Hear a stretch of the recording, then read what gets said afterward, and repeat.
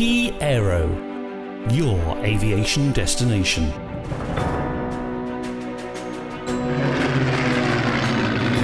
Historic aviation. Hello and welcome. It's the FlyPast podcast. I'm Tara Leggett. I am the assistant editor of historic content at Key Aero. And this week, I am very excitingly joined by the gentleman from the Lightning Association. Hello, everybody. Hello. Hello there. So, should we just make some introductions here?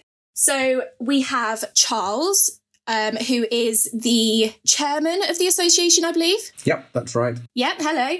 Hello. Next to him, we have Steve, who, what's your role with the association, Steve? I'm one of the volunteers, the engineers, volunteer engineers, yeah. Perfect.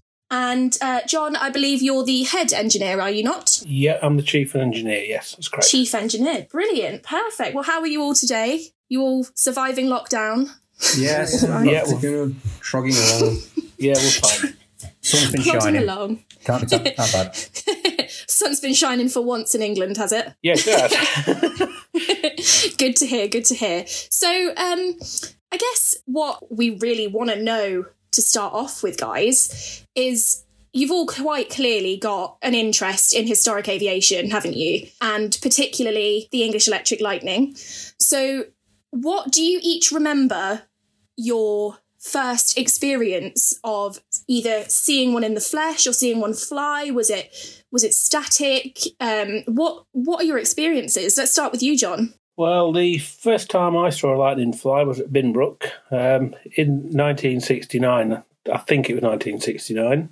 Wow. My dad did the public address systems at that time, so I was involved as a little lad at the side of him, being there watching this lightning thunder down the air circuit and just go up into the sky with like two burning orange glows into the distance. What a spectacular thing to see. I bet. How old were you then? I was only 4. Wow. What an amazing thing to see it for. I can imagine you just being completely mesmerised and not quite sure of what the hell was going on. Yeah, it sticks with you. Yeah. What about you, Charles? When was the first time you saw one? Well, it's difficult to remember the first time I actually saw one because I came to work in Lincolnshire and as a veterinary surgeon, and a lot of my days at that time was spent in large animal practice, driving around the countryside. So they were all over the place. There were far more lightnings than buses, frankly. But I didn't pay too much attention to them. But then we knew that they were going to end. So the most significant one, I think, was when one afternoon I was sitting in the garden in a deck chair with a beer, and this aeroplane goes over fairly low level, about 500 feet in a tight turn.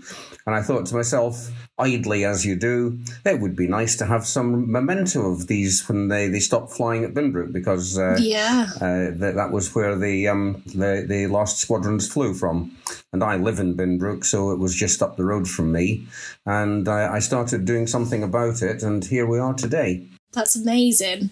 And so you were, obviously we're not talking about your sort of first memorable experience with a lightning was, living so close to that. I mean, I bet it was just incredible. I mean, I live in the Fens and occasionally we get, typhoons, Eurofighters, that sort of thing. Was it a bit like that, just sort of training and that sort of thing? They were just in the air all the time, and they were just almost part of the background. Nowadays, you'd be standing there looking at them with goggled eyes, but in those days, it was just daily life around this part of the world. But amazing to think. When I thought about this, I got in touch with British Aerospace. British Aerospace directed me to other places. I got in touch with the fledgling association that had already begun. The Lightning stopped flying in 1988, and the association began in 1989. And I joined it and then became very rapidly secretary, treasurer, and now have been for many years chairman. I have How exciting. A couple of Lightning aircraft myself. We recovered an airplane. Like just in your garage, or? Well, yeah, one's in my garden. The other one used to be in my garden beside it or opposite it, and it's now gone to the Thorpe Camp Museum outside Coningsby, at Thorpe Tattershall Thorpe, where it's a bit of a draw, really, and increased their visitor numbers. And I bet like when you have like the kids and grandkids round, like do you have to be like keep away from the Lightning? That is not touchable. I think the Lightning could stand up to the odd kid, frankly. But we do get people coming from all over the world. I've had people out the furthest was a chap from New Zealand. Ended giving him dinner and putting up for the night. And a young lad came over from Holland on a bike doing the Lincolnshire Airfield tour. And again, we ended up giving him dinner and putting him up for the night. But you'd need to be a pretty tough nut if you were going to make any impression on a Lightning, that's for sure. Well, yeah, maybe. I suppose so. Yeah. What about you, Steve? Like, do you remember the first time you saw the Lightning? It's very difficult to say what my first memory of the Lightning was, because I was a small boy at the time in the 80s. I grew up. It's more that I can remember as a small boy these noisy aircraft flying over all the time, like Charles said. Yeah. That was very common. I live in Waltham, which is 6-7 miles maybe as a crow flies from Binbrook. So it was very commonplace to have the Lightnings coming over both the house and my school. And as but that was good. Oh, it was epic. I mean, I remember the Lightnings it was the good old days of the RAF when they would do low flying over houses. Have a bit of fun, yeah. Yeah. Well, I remember once in school, it was during register, a Lightning came over and it was really low. I mean, I don't know how low he was, but he was low. And when we went out into the playground, you could smell the exhaust. Oh, it was that low. And that's what they used to do. So really, as the 80s progressed, towards really the end of the life of the Lightning, I was a little bit older. And my dad used to take me down to Crash Gate 3 and the end of the runway on the threshold. So when they were landing, they would come over the car. So it's that memory of my childhood. Right. Yeah. Which I suppose it's, in a way, you know, a memory of, you know, growing up around these incredible things in the sky that just noise as you are at the time. You just see them as noise, but then as you grow up, you, I suppose, sort of gain a real affinity for them and love. Yeah. Which I guess is why. Yeah, and it's an association with a memory, you know, of your father or your childhood or these strong memories. And then it just becomes this love affair. And it really, I suppose, the Lightning for me, it kick-started my love of all things aviation. Yes. It was really the first aircraft that sort of made me aware of aviation. Yeah, the industry and the industry and the RAF and everything about it. But, you know, I just remember as a kid laying in bed at nights and hearing the Lightnings scramble. You know, what an amazing, and what an amazing memory. It is an amazing memory, and it's one that's never left me. And I doubt it ever would it? No. I do count myself lucky that I do have these memories, where other people, you know, who are younger, they've never experienced it. You know, I've never seen one fly. Obviously, I've seen one in like Duxford on display or whatever. Yeah. But you know, growing up and having quite a big family involvement in the RAF, my pops used to be ground crew at Cottesmore, I think it was, working with the Valiant. All right. And so I have a small thing with that, but then obviously generations of my family have been in the RAF, and you get to sort of this Cold War era where the Vulcan was coming in, the Lightning, and it's just almost sort of, it's sad to know that we just missed out on seeing those, like my generation, of course, who are now seeing things, as we say, like the Typhoon, Eurofighter, I suppose, a bit earlier. You've got like the Harrier. We're missing out on that first sort of generation of truly jet-powered Cold War mean aircraft flying, which I suppose you guys all have that, I guess. Yeah, I think the generation coming along now, they won't have that.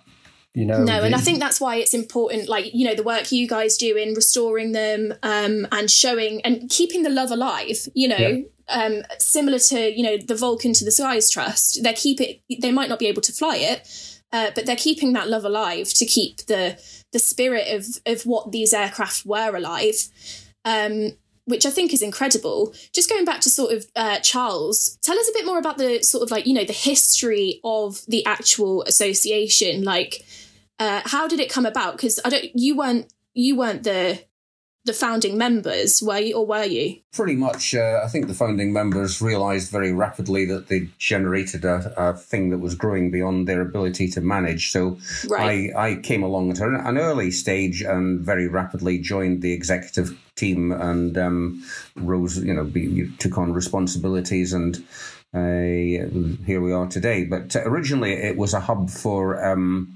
information. It collected and disseminated information, anything from current stories to photographs, histories, that sort of thing. And we ran a rally every year up on the airfield at Binbrook, which was at that time still in Ministry of Defence hands.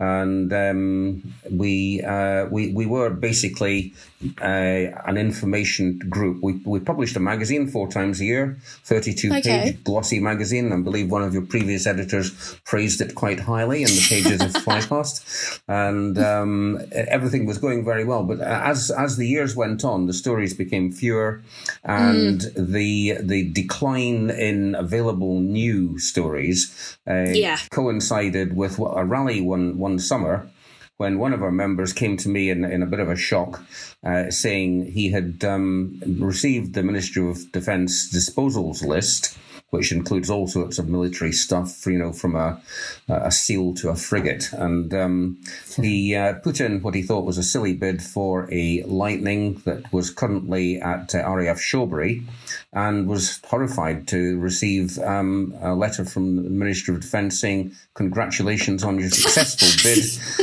You are now the proud owner of a Lightning. And by the way," and as with all Ministry of Defence acquisitions, you have 28 days to remove it.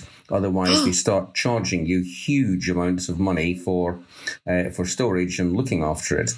And he was in panic because he was way out of his depth after doing something a bit quixotic. So we all got we had to act quickly. We were fortunate that we had so many guys there on the day that were central to Lightning interests. So we got a bunch together, put in some money, agreed to take over the contract, bought it from him, sent down a team of engineers to Shawbury to assess it for cutting the wings and fin off to move it. And they came back and reported it was in brilliant condition, and we could recover it for flight and fly it back into Binbrook. So, it's a bit of a long story in itself, but cutting it as short as possible, I contacted the MOD guys, who were civilians, and they said, "No, you've got to get it out." I said, we can recover this given time and fly it. And they refused to give us any time. So I then contacted the base commander, and he said, "Yep, that's fine. As long as I'm the commander of this base, your airplane can stay here as long as you like. Get your engineers down." And so we did. We fitted it out. We had no engine. It had no engines. So we acquired engines and fitted them. It had no ejection seat, so we acquired an ejection seat and fitted that. And that was the first. That was a lot of RAF help, from guys who were currently members of that. And then we tried to get permission to fly it from the CAA, and the CAA wouldn't let us fly it because we are basically a group of amateurs, and they were thinking, if these idiots put this thing into a centre of population with fully loaded fuel tanks, who's going to carry the can? On the face of it, sounds mean, but then when you think of it, it's actually a bit like, maybe, I can see a bit what they're saying here. Well, yes, they've all got pensions and families and mortgages like everybody. And but anyway, again, cutting a long story short, I wrote to the chairman of British Aerospace at that time, Sir Graham Day, and I got a letter back, asking if there was any mechanism within the company by which we could fly this aeroplane. And he wrote back saying, "Dear Mr. Ross, I have I asked my military aircraft division to place themselves at your disposal to how amazing, to recover your Lightning from Shawbury to RAF Binbrook." And on the day the rest we did is history, so to speak. Rest is history. And at that point, our focus began to change from being, a centre of information, which we still are. And that function still continues, but we're now far more focused on the engineering side of things, and that's where people like Steve and John come in. I was going to say, speaking... Yeah, I was just saying, maintaining the aeroplane. We can't fly it because the airfield's now been sold into private ownership, and the runway and perry track have been dug up. But we can operate it to the extent that we could run the engines, for example. So in terms of if you had the capability, for example, if the runway was still there, is it airworthy? Airworthy is dependent on having full service schedules, checks, inspections, and all that sort of thing. For example, when the Vulcan flew into private ownership, it was airworthy while it was in the air. The moment its main wheels kissed the ground, it was no longer airworthy and couldn't be flown. It's purely dependent on having the appropriate paperwork, the appropriate servicing schedules, all that kind of stuff. So in reality, there's a big difference between what we were doing, which was taxiing it on the ground, to getting the main wheels to have daylight between them and the concrete. Just sort of talking as we're sort of touching on the engineering side of things with Steve and John. John, let's start with you, I guess. What would you say are the sort of the best bits to do in the restoration process, or the hardest bits? Do some bits take longer than others? What's your opinion on that sort of side of things? Well, there's a lot of complex equipment on the Lightning. And as you can imagine, parts today are not manufactured anymore. So we're looking at manufacturing pieces, little bits and bobs that we have to do to keep the bits that need servicing. If you can't get hold of the part, you have to mend the part that's on the aircraft. There's no other way. There is no other spares. You have to do that. So that's one of the hard parts of it. Right. Probably the best part of it, though, is to do with working together as a team, as a dedicated team of volunteers, because we're all volunteers, we're all non-paid on this. And knowing that, I suppose, you're in a group of fellow Lightning lovers, I guess, is one of those. It is a love-hate relationship, trying to engineer a Lightning. Somebody once said it's like decorating your hallway and staircase through your letterbox. And it is a bit like that. You need to be nearly a monkey with two broken arms to get to most of the components that are in there. You need a sense of humour.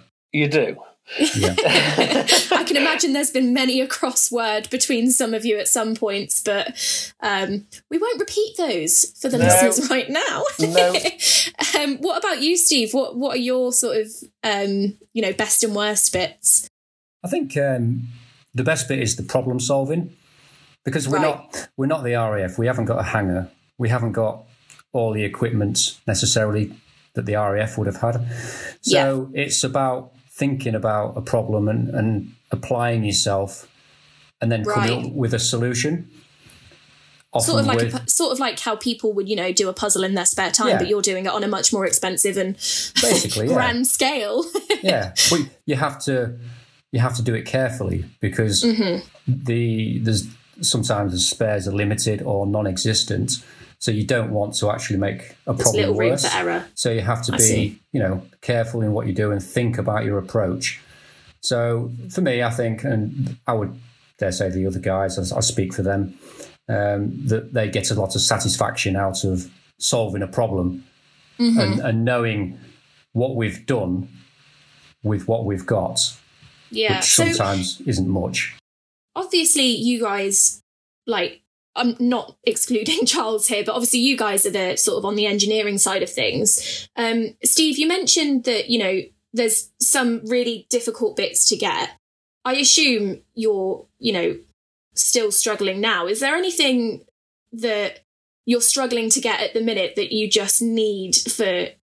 It would be quite interesting for our listeners to... Because, people go into their garages and they're like, oh, look at this nut and bolt that... Yeah. For example, is what sort of things are you looking for? What's that sort of side of things? Well, we do have a lot of spares, but of course a problem crops up now and again, and you just haven't got that bit. And right. there's one bit on the top of our list which are absolutely crying out for, and it's what we call the RIS bridger. Right. And what does that do? Well, basically, it's a connector. It's a connector for the OM15 hydraulic fluid. So what we need to do is get this connector so we can top the aircraft up with hydraulic fluid. Okay. And at the minute, we haven't got one.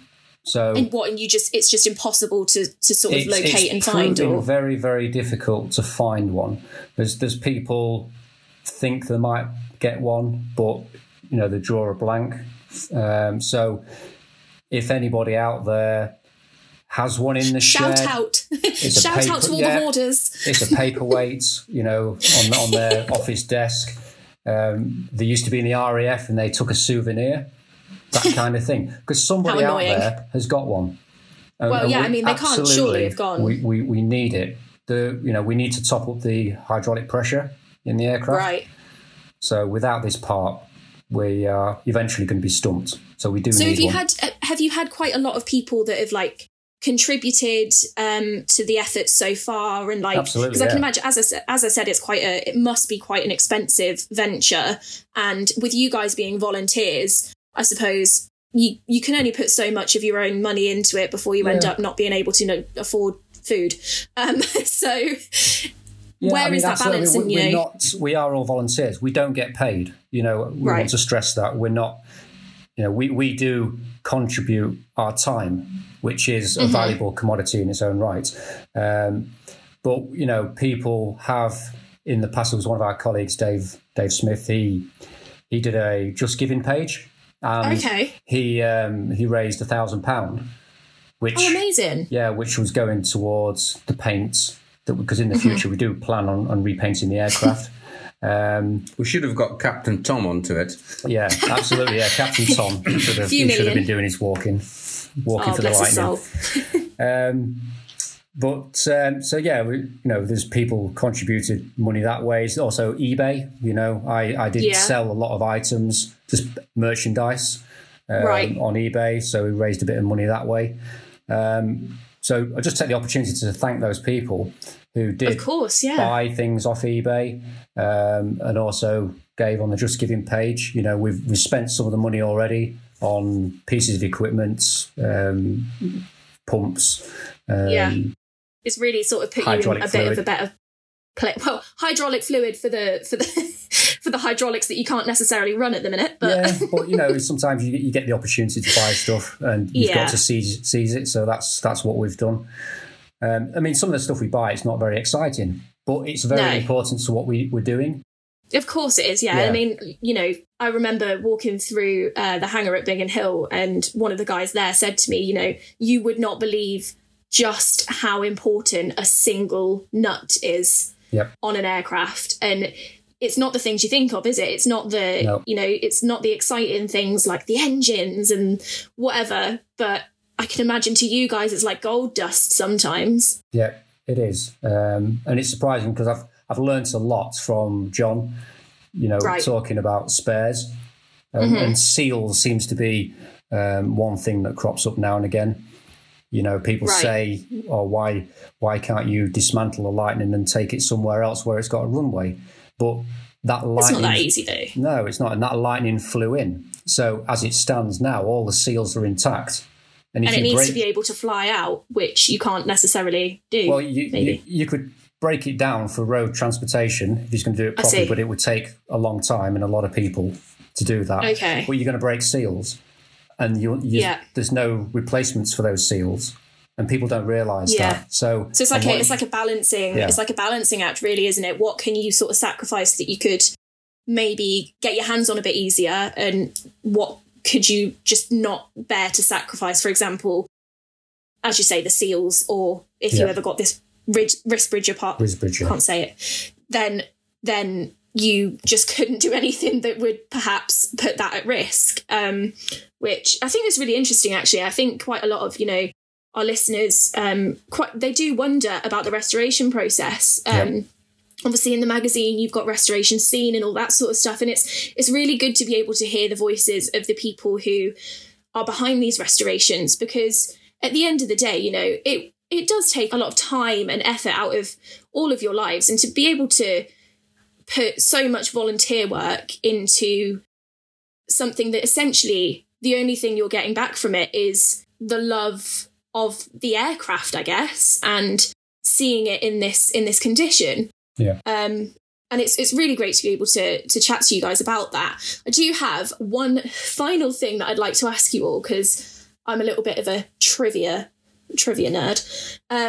So in one sentence, if each of you could restore any other aircraft, obviously I understand that Charles isn't an engineer, but if he could be involved in it, what would it be and why? Let's start with Charles, then we'll go to John, and then we'll go to Steve. Well, I would say this is going to be a slightly unusual one. I would say a Messerschmitt 262. It was good choice. It was the first of the combat jets. It was one of the greatest, and it's just a beautiful airplane. There are some airplanes that just the form follows function, and the form is just a perfection. And to my eye, at any rate, the shape and the whole image of the Messerschmitt 262 is just a beautiful, beautiful bit of kit, and I'd love one. It is. I agree. What about you, John? Well, it would have been TSR2. Right. But we haven't got that, as you know. That would have been English Electric's ultimate dream, really, wouldn't it? Yeah. But failing that, I think I'm going to have to say the Vulcan, because it's the right era with the Lightning. You imagine, two Lightnings, one on either side of the Vulcan, following it, getting fuel. You can just see that. Listeners of the FlyPast podcast will know by now that I'm slightly obsessed with the Vulcan. Like, it's a running theme throughout this is like the 15th episode. And if I'm in it and I haven't said I love the Vulcan at least once, then it's not a good day for me. So I completely agree with you there, John. How about you, Steve? This is a really difficult one. Is it just one choice? One choice. One choice. Okay, I'll go for the Hawker Typhoon. Oh, okay. I think because, I love anything World War II as well. And the Hawker Typhoon, it's currently an extinct aircraft. I was going to say there's like one or two, isn't there, left? There's two or been restored silly? to flight. There's one in this country, there's one in Canada, and they will fly one day. But it's the sound of I think it's the Napier Sabre engine, 24 cylinders. And it just looks warlike and brutish. Yeah. And it did such an important job in Normandy, in France. So, and I think that's what a lot of people forget, don't they? They're sort of like, oh yeah, Spitfires, Hurricanes, and then you're like, yeah, but you Typhoons. Yeah, just remember what those did. Well, thank you so much for joining me, guys. It's been so lovely to be able to chat to you. I think I speak on behalf of many, many, many listeners out there who have an affinity and a love for the English Electric Lightning, that we all really appreciate what you're doing. It's such a great thing to be able to sort of be involved with and chat to you guys about. Just thank you all. Obviously, thank you all for listening as well. This has been the FlyPast podcast, and we will speak to you again next week. Thank you. Thank you. Thanks. Right. Bye. Bye. This has been a podcast from Key Aero, your aviation destination. Remember, visit www.key.aero for more of the same. Thanks for stopping by, and we hope to catch up with you again soon.